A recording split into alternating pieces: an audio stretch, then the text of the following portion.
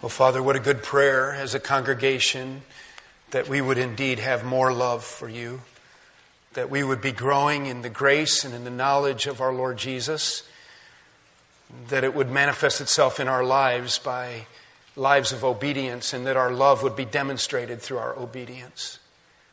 Father, thank you for the encouragement that it always brings to be together with our church family. Thank you for this season where we reflect upon the reality that you came to Jerusalem that day, riding on a colt, palm branches waving, coats on the ground, people shouting and carrying on, but for one great overriding purpose, to go to the cross, to be our sin bearer. Father, would you grow us in our understanding of these realities, grow us in our understanding and our ability to think the Scriptures and to apply them to our lives. That's our prayer in Jesus' name. Amen. I wonder this morning if it's possible that you sit in church and deep in the recesses of your heart, truth be known, you've experienced some disappointment in Jesus. It's possible that you have had seasons in your life where things have gone very well spiritually for you. And then somewhere along the line, something happened.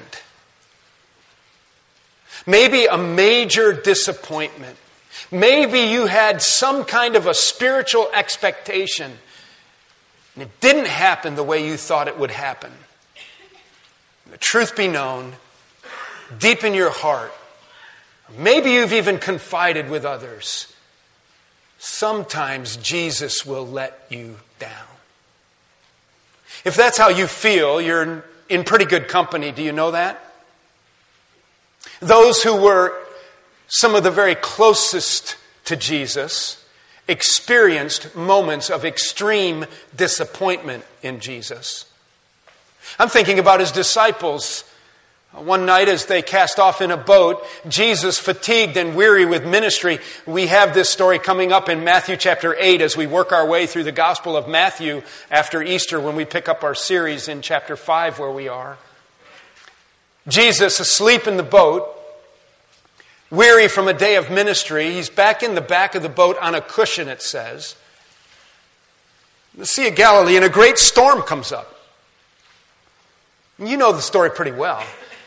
The disciples become afraid. They become totally overwhelmed with the reality of their circumstances. And these men, some of whom grew up there on the Sea of Galilee as fishermen, who knew the water and the weather conditions very well, were very frightened and in fact believed that the boat was going to capsize and they had no hope and they were going to drown. And the Bible says that they go to Jesus and they shake him awake and they say, "Lord, don't you care if we perish?" I mean, that's none other than a word of disappointment. What are you doing? How can you be asleep when my life is about to turn upside down and I'm going to die? Come on, Jesus.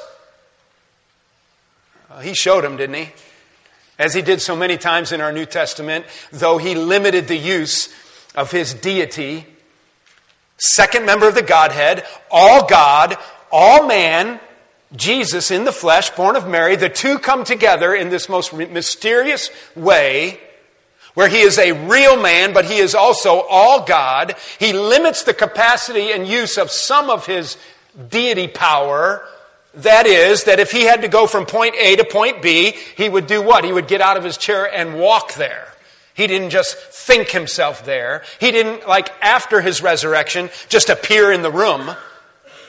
But during his earthly ministry, he limited some of his God power. But often he did demonstrate it, didn't he? As he did that day, that night in the boat, in the storm with the disciples. You guys are worried about me? You guys are disappointed in me? You guys think I don't have things in control? That's my paraphrase. And he says, "Shalom, peace be still," and the waters calm. Jesus is never out of control. Hey, remember a couple of his very best friends were extremely disappointed in him one day? There were three evidently unmarried adult siblings, Lazarus, Mary, Martha, close friends with Jesus. When he was in their part of the country, he would stop by and refresh himself in their home. They looked forward very much to these visits with Jesus. And then one day, Jesus is a several days walk away. They send a courier and word to Jesus, "Lord, the one you love is sick." That's Lazarus. They didn't even have to say, "Lord, the one you love is sick." Signed, Mary and Martha. He knew exactly it was their brother. And John chapter 11, where that story is, it tells us a little bit of what's going on inside Jesus' thinking, and it says that he knew what he was going to do, so he waited there. Lazarus dies. The people mourn.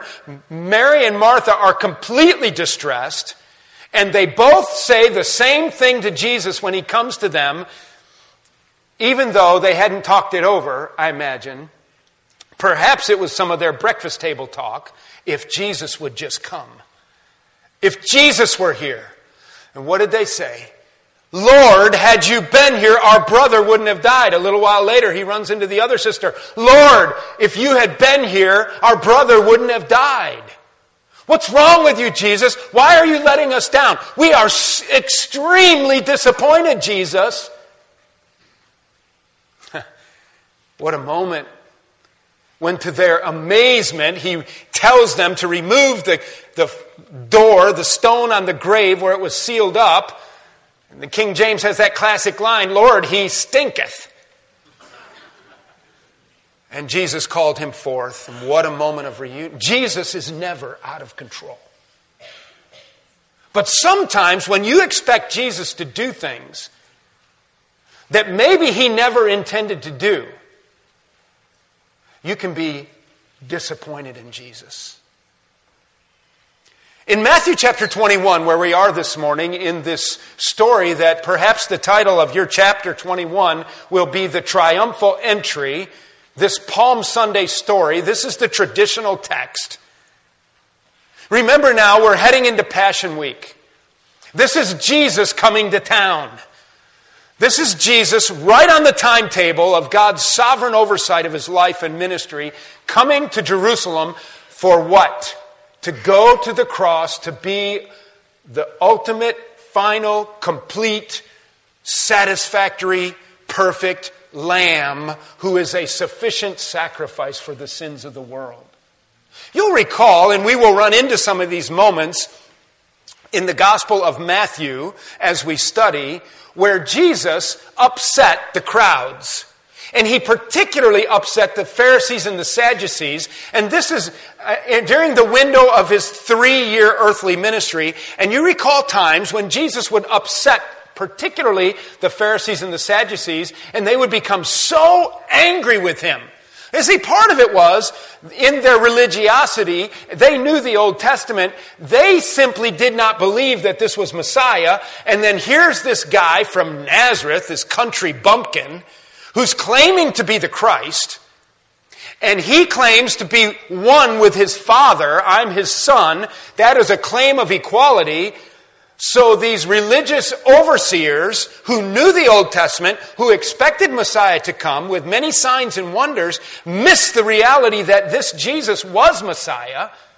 And so they thought it was blasphemous for him to claim to be equal with God, and so therefore they would try to kill him. Now I'm recalling, we have one coming up where he's going to be teaching, and he makes some claims of deity. They get so upset, the crowd presses in on them, and it says that they were going to throw him off a cliff. And you know what he does? It says he just walked through the crowd. I mean, that's pretty much like, ooh. I mean, this is a mob scene. This is hate. This is venom. This is like bash him in, throw him off the cliff. And Jesus, why? He just walked through the crowd because it wasn't God's time. He didn't let him. Jesus was always in control. And now Jesus is coming into Jerusalem exactly on time. In fact, we're going to see from Old Testament prophecy that it was to the very day that it was prophesied in Daniel that he would come to Jerusalem as a king, as Messiah. It's remarkable. And now, 1 week later, he will, even through the very mechanism that the people in the streets sought for him to overthrow, Rome, he will let Rome nail him to a cross. He's not going to overthrow Rome. He's going to let Rome kill him. You know, in many ways, the Bible says that Jesus was murdered in a couple passages, but in many ways he wasn't murdered. He gave himself up to be a sacrifice. There was no surprise going on here.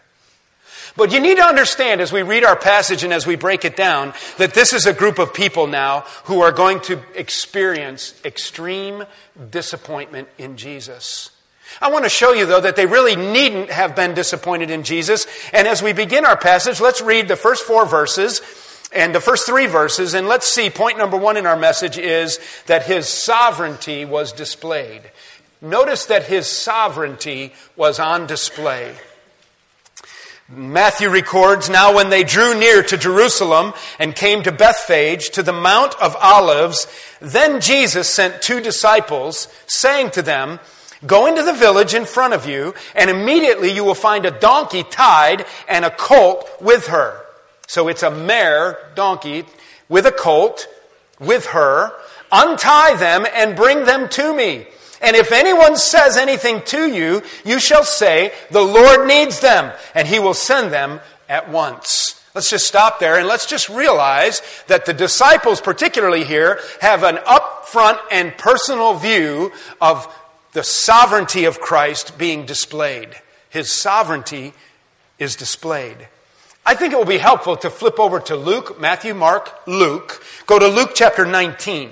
Luke 19, and I want you to see there, in Luke's account of this triumphal entry, he gives a little bit more detail about this particular incident. So now you have to picture it.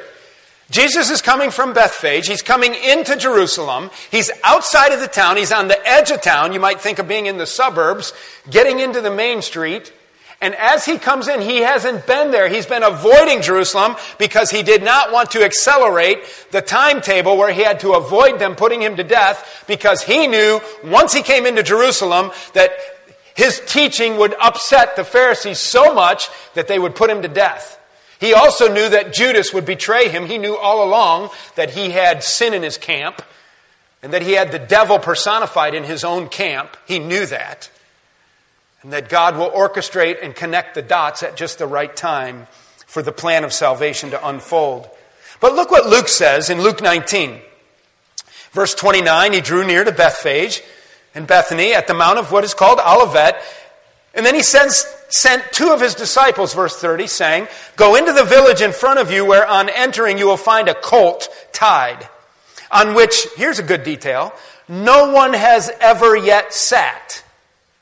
An unbroken, untrained colt. Untie it and bring it here. Now, Jesus also in his omniscience anticipates exactly what's going to happen. He's never out of control. He says, if anyone asks you, why are you untying it? You shall say this, the Lord has need of it. So those who were sent went away and found it just as he had told them. And as they were untying the colt, sure enough, its owners said to them, Hey! Why are you untying my colt? That's what it says.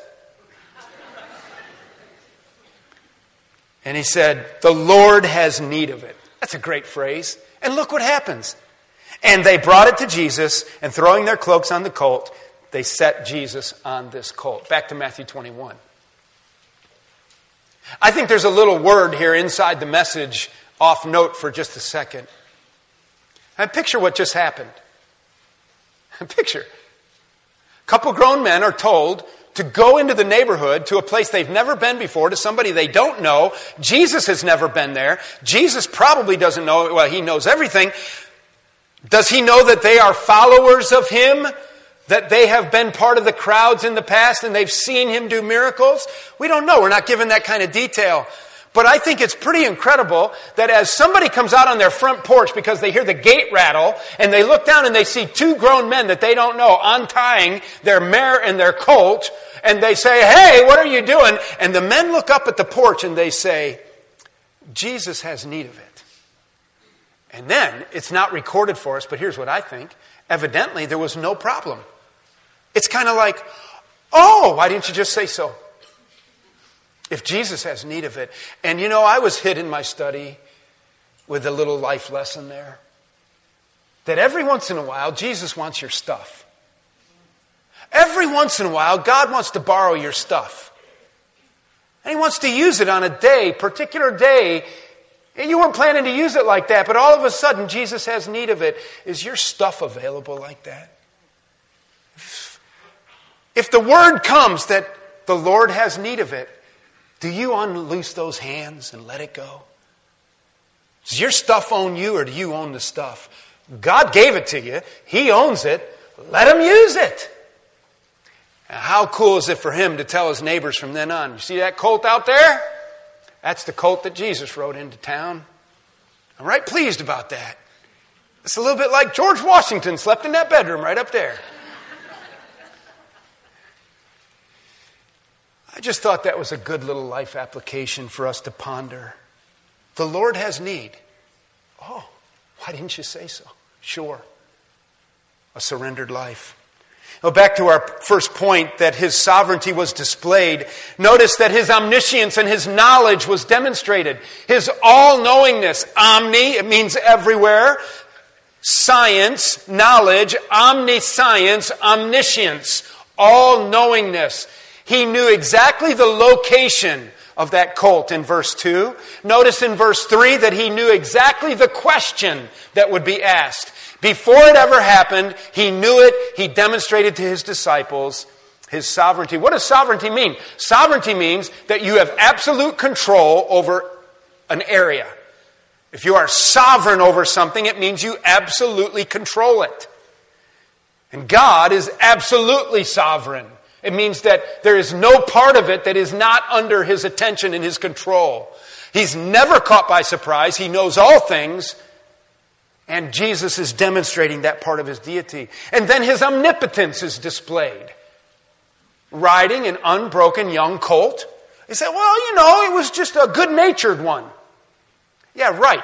You go get a young colt that's unbroken, untrained, and go ride it in the barnyard, and maybe you'll get away with it. Bring it into town where everybody's screaming and waving palm branches and throwing their coats down and flapping, and this young colt walks through town like the old gray mare. Like it's been pulling trolley carts through, Central Park all its life. That is nothing other than a demonstration of the omnipotence of Christ. He is in control. No need to be disappointed there. He's an omnipotent Lord and Savior. Number one, His sovereignty was displayed. Number two, I want you to see that the Scriptures were fulfilled. The Scriptures were fulfilled. Look at verse 4. He says, all this, the story we've just been talking about, going to get the colt, bringing it down, going into town, throwing his coat on it, putting Jesus on it. All this, verse 4, Matthew 21, says that it took place to fulfill what was spoken by the prophet, saying, verse 5 is a direct quote from the prophet.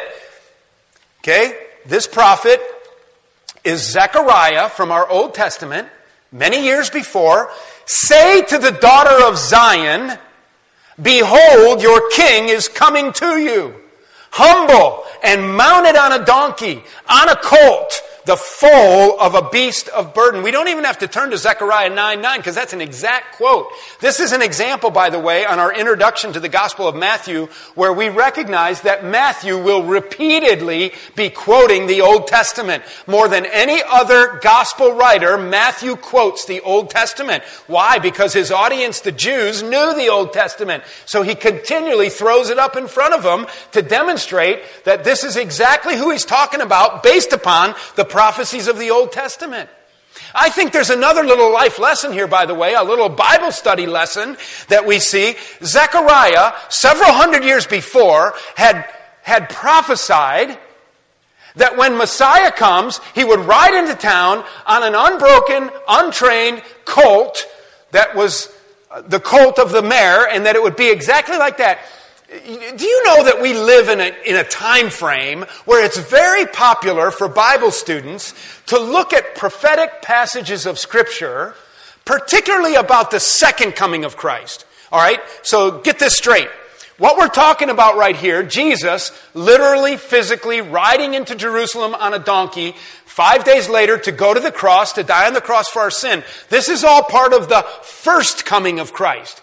It started with Mary and the angel informing her that she would bring Messiah into the world, germinated by the Holy Spirit, brought in by the Holy Spirit. Overshadowed by the Holy Spirit, Mary would be, and she would be impregnated by none other than the Holy Spirit himself, and she would have the God-man baby. All man, all God, total mystery. All right? But he would come out of the love and direction of the Heavenly Father to do what? To come to this week, to go to the cross, because we couldn't help ourselves. I used to go to a little church up in the Eskimo village of Alaska, on the middle mouth of the Yukon, in a muddy, muddy Eskimo village called Imanak, Alaska. There was a little plywood church building there, and a handful of believers would gather for church. And I remember we used to sing a chorus there. I owed a debt I could not pay. And it went on to say, and he paid a debt he did not owe. I needed someone to wash my sins away. It's a great little chorus. I owed a debt I could not pay. Some of you know that feeling. You've been to bankruptcy court. We're bankrupt spiritually. I can't get out of this. I can't pay my bills. But then he enters the picture and he pays a debt he didn't owe. That's what's happening here. God, out of his love, sends Jesus to intercept and interrupt our mess of sin and go to the cross on our behalf and pay a debt he did not owe. He substitutes in, and he opens up a whole brand new line of credit. So I now have the righteousness of Christ that I did nothing to earn. And he has my sin and the sin of all people who ever lived from Adam until the second coming of Christ heaped upon him at the cross. That's why God, on Good Friday night, when Jesus is on the cross, still with a little bit of breath of life in him, Jesus will cry out, my God, why hast thou forsaken me? He will do that because that's the moment when the sin of the world and all mankind is placed upon him, and a holy heavenly Father cannot look at him and has to look away, and he is forsaken by his own Father, spiritually speaking, right there.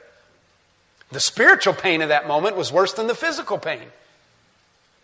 But then Jesus doesn't die right then. Jesus completes the task, finishes the course, and he says, it is finished. What's finished?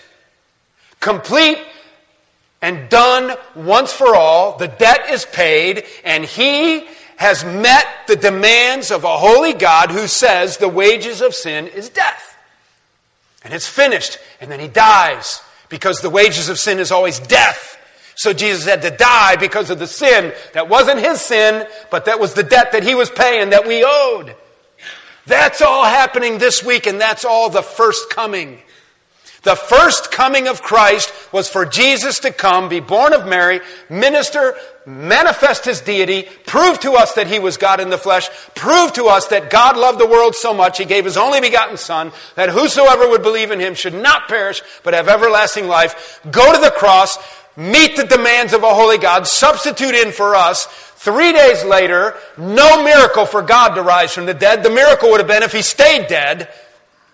He rises from the dead, proving his deity, and now it's your turn to respond to the reality of the resurrection of Christ. And the Apostle Paul says in Romans 10, 9 and 10, that if you believe in your heart that Jesus is Lord and that God raised him from the dead, you'll be saved.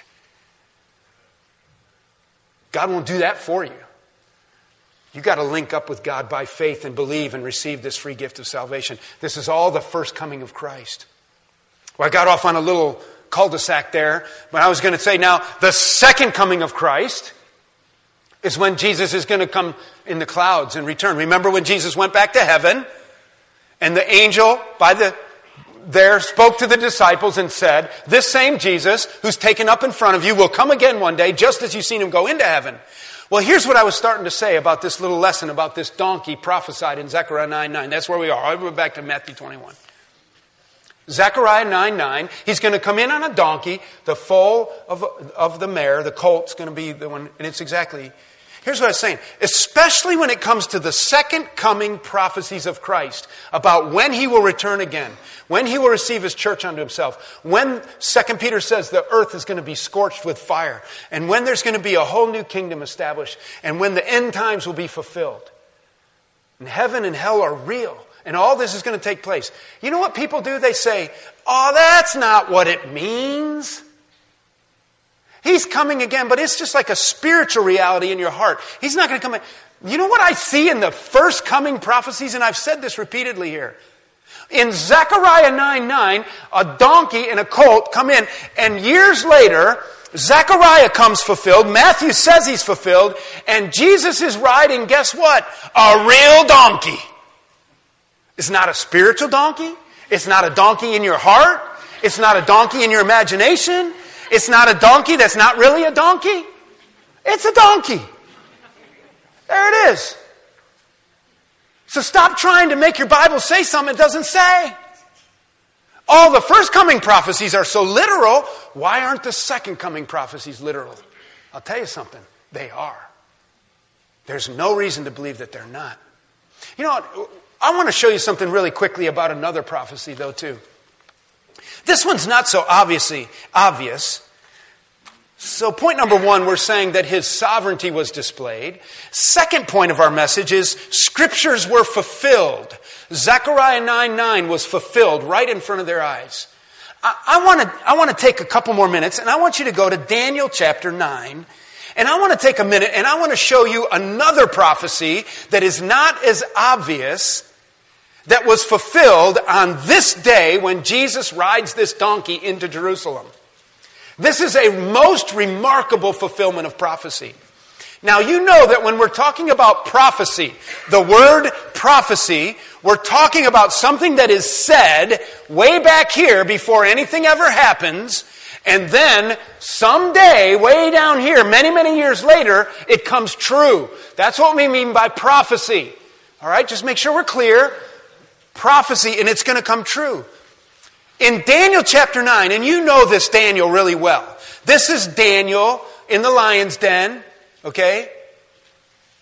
And this is Daniel whose buddies are Shadrach, Meshach, and Abednego.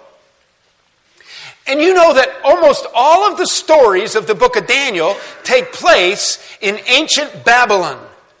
Under King Nebuchadnezzar, in the later part of Daniel's life, there's another king, Darius, who puts him in the lion's den.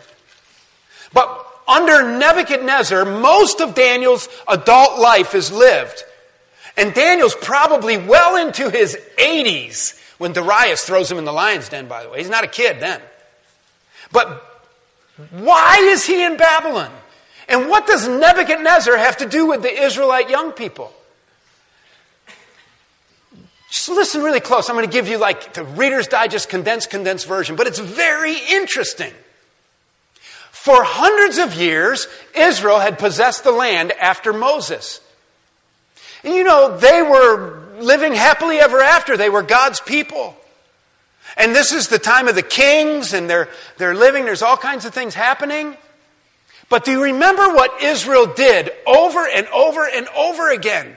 They turned away from God. And one of the things that God told them way back in Moses' day is that when you possess the land, every 7 years, guess what you get to do? You get to take it off. That's not a bad deal. Pretty good plan. 1 out of every 7 days, take it off. You workaholics, 1 out of every 7 days, take it off.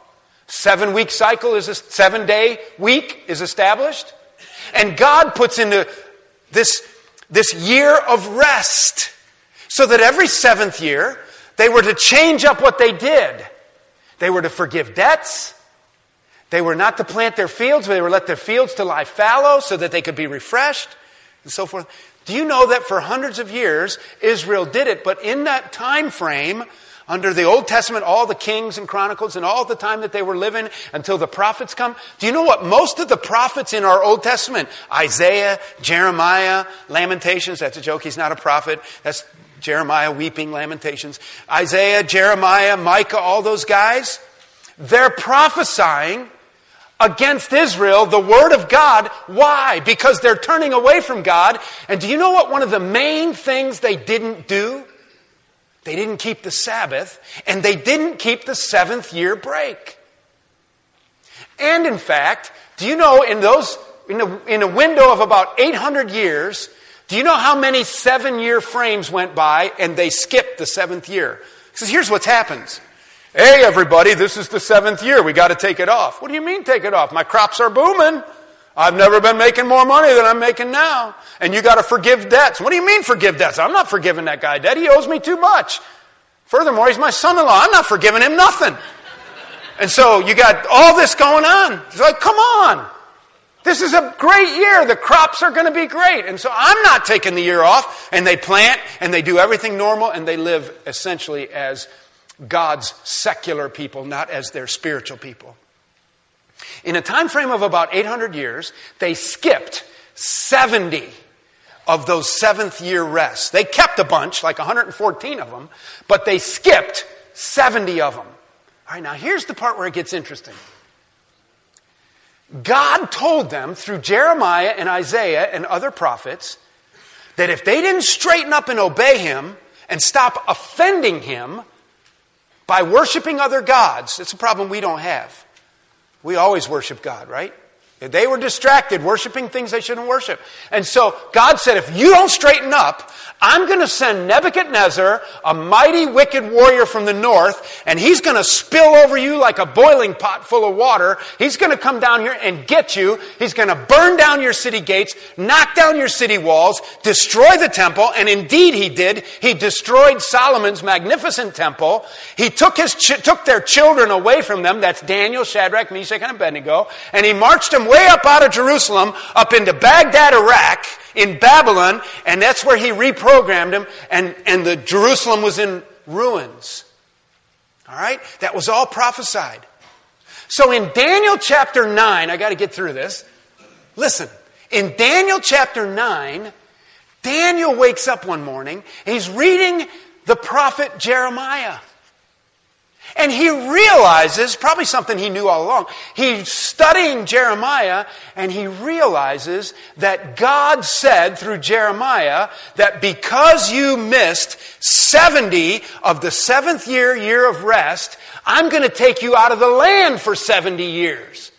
So dawns on Daniel one day in chapter 9, whoa, 70 years is about up. Daniel's an old man. He's been in captivity all that time, 70 years, and he realizes they're down to the wire. And he reminds God of that. And he says, God, 70 years is up. When can we expect for you to restore us to the land? When are you going to rebuild the walls? When are you going to put the gates back up? The temple, when is it going to be rebuilt? When are we going to regather your people? You promised, God. And here's what God answers him in Daniel 9:25. This is very interesting. Daniel 9:25. The answer comes to Daniel, and this is what he says. Know therefore and understand that from the going out of the word to restore and build Jerusalem to the coming of the Anointed One, a prince, there shall be 7 weeks, then for 62 weeks it shall be built again. Which is a funny translation there, but the point that he's saying is this. Now listen, here's where it gets a little complicated. He says there's going to be 62 weeks and 7 weeks. That equals 69. Okay?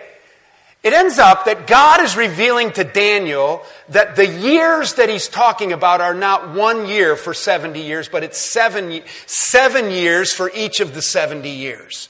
490 years total. Whoa. It's worse. Sin is worse than I thought it was. Okay? And he's telling him, though, that at the end of 69 of those weeks of years, 69 sets of 7 years, 483 years, in 483 years, look what he says. Look back down at verse 25. Know and understand that from the going out of the word to restore and build Jerusalem until the coming of the Anointed One will be, in essence, 483 years. Here's what I want to tell you. That word came to Daniel. He's wanting to go back to Jerusalem. Here's what happened. If you read the first couple chapters of the book of Nehemiah, you will see there that a godless king named Artaxerxes will be approached by God's man Nehemiah, and Nehemiah will say, "King, would you be so kind as to sign an edict to let me go back to Jerusalem to rebuild your walls and your gates and reestablish the city? Would you even give me a passport to go through some other countries and to harvest timber? And would you take care of me and even send me some soldiers?" And you know what Artaxerxes did that day to Nehemiah, God's man who had been crying and praying for the rebuilding of Jerusalem? He signed an edict. That's what Daniel's talking about right here. Understand that from the going out of the word to restore Jerusalem. That was when Artaxerxes in 444 BC responded to Nehemiah's request and signed and said, "We can do it." And Nehemiah began to Zerubbabel rebuilt the temple and Nehemiah rebuilt the walls.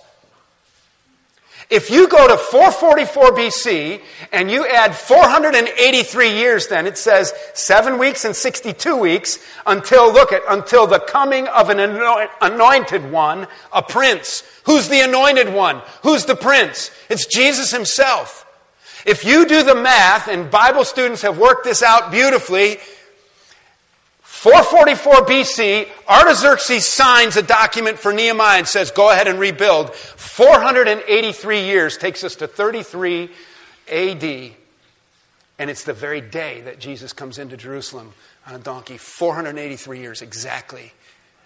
62 and 7 to make 69, 7 weeks, 7 groups of 7 years each.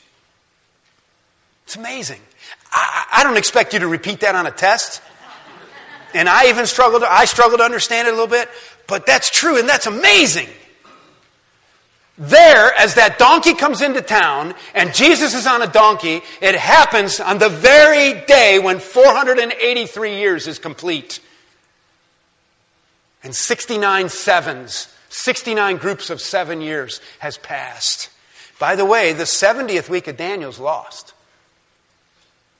And there's evidently a gap, and that's what we call the Great Tribulation period coming, a 7-year period. If all 69 of the other 7 groups of 7 years, 69 groups of 7 years were literal years, equaling 483 years, which is exactly what it did. Artaxerxes in 444 to Jesus coming in Jerusalem in 33 AD, it was literal years. Why won't the 70th week of Daniel be a literal year? Good question. So we have Jesus, his sovereignty was displayed, the scripture was fulfilled, and that is more of a blessing to us than the people there that day. I think it would be almost impossible for someone there that day to have recognized, although a serious Bible student like Tom Jesserin might have figured it out that day. Is that I was just reading Daniel and Jeremiah and Nehemiah, and I've just put it all together. By the way, it is a good encouragement to us, isn't it, to study the scriptures as though we were hunting for hidden treasure rather than superficial 2-minute devotions on the fly. When you begin to study and dig into the Word, it'll make a big difference. Well, not only that, his servanthood was modeled. He comes in on a donkey. He's a servant. So his sovereignty was displayed. The scripture was fulfilled. His servanthood was modeled. But for all the people, their salvation was misguided. Number 4, their salvation was misguided. Let's read the rest of the passage in Matthew 21 and wrap it up. Matthew 21, Zechariah's prophecy in verse 5. Now verse 6, and the disciples went and did as Jesus had directed them, and they brought the donkey and the colt and put on them their cloaks, and he sat on them, and most of the crowd spread their cloaks on the road. That was a subservient action. Walk on my coat, you're above me.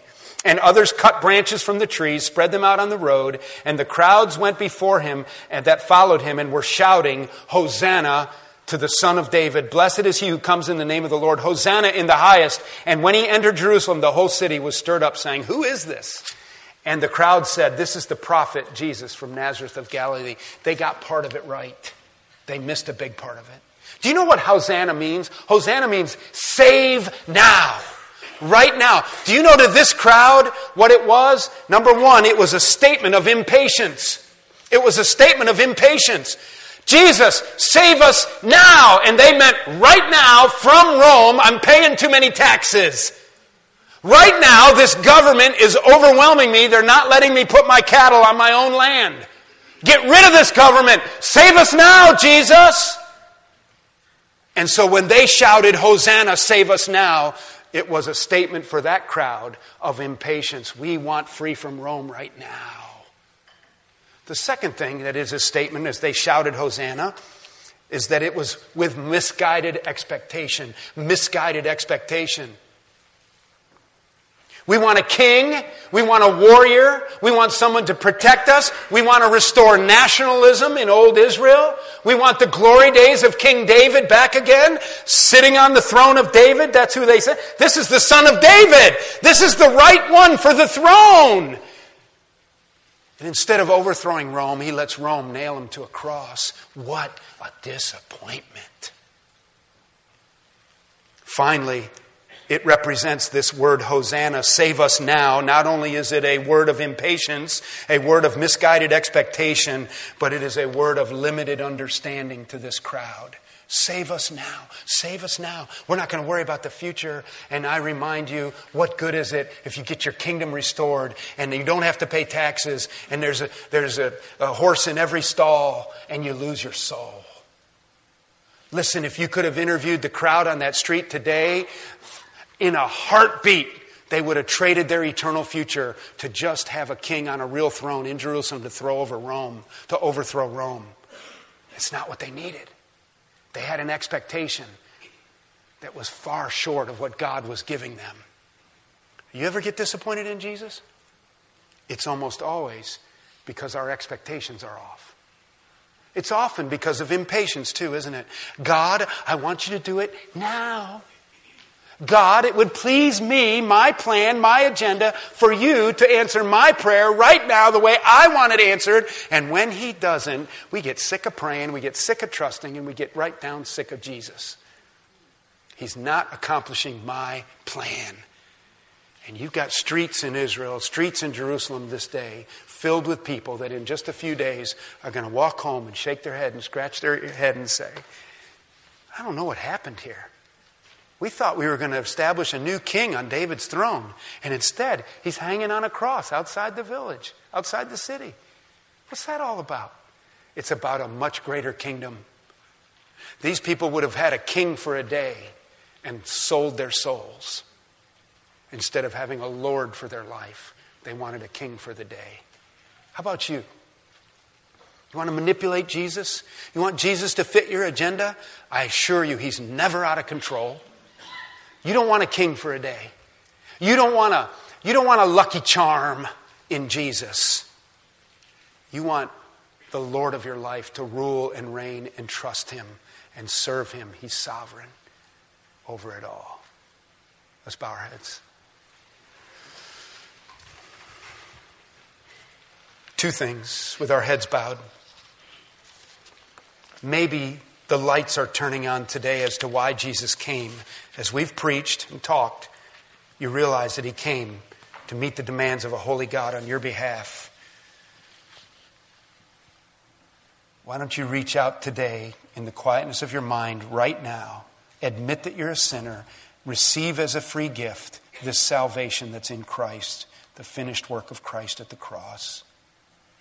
Say something like this: Dear God, I admit that I'm a sinner today. And I need Jesus as my Savior. I believe that he's the Christ and that he rose again the third day according to the Scripture. In Jesus' name, forgive me of my sin. Make me your child. God sees your heart and your mind. We're happy to talk more with you and help you understand what following Christ is all about. Others of you today, will you examine your heart? And maybe there's some today that need to stop being so impatient and upset with Jesus. Some of you need to give Jesus a break. He's just not coming through for you. And the fact of the matter is, you need to be quiet. You need to bow your head. You need to humble your heart. And you need to let him be Lord of your life, not king for a day. And so, Father, teach us how to walk with you. Teach us how to love you more. Teach us how to let you rule and let your plan unfold in marvelous and beautiful ways that perhaps we've never dreamed of. Thank you for our Bible and fulfilled prophecy, how it encourages us. Thank you for this great day when Jesus came into town to fulfill your plan for him, and that he was willing to pay a debt he didn't owe. It's in his name we've gathered, preached, prayed, and go home. Amen.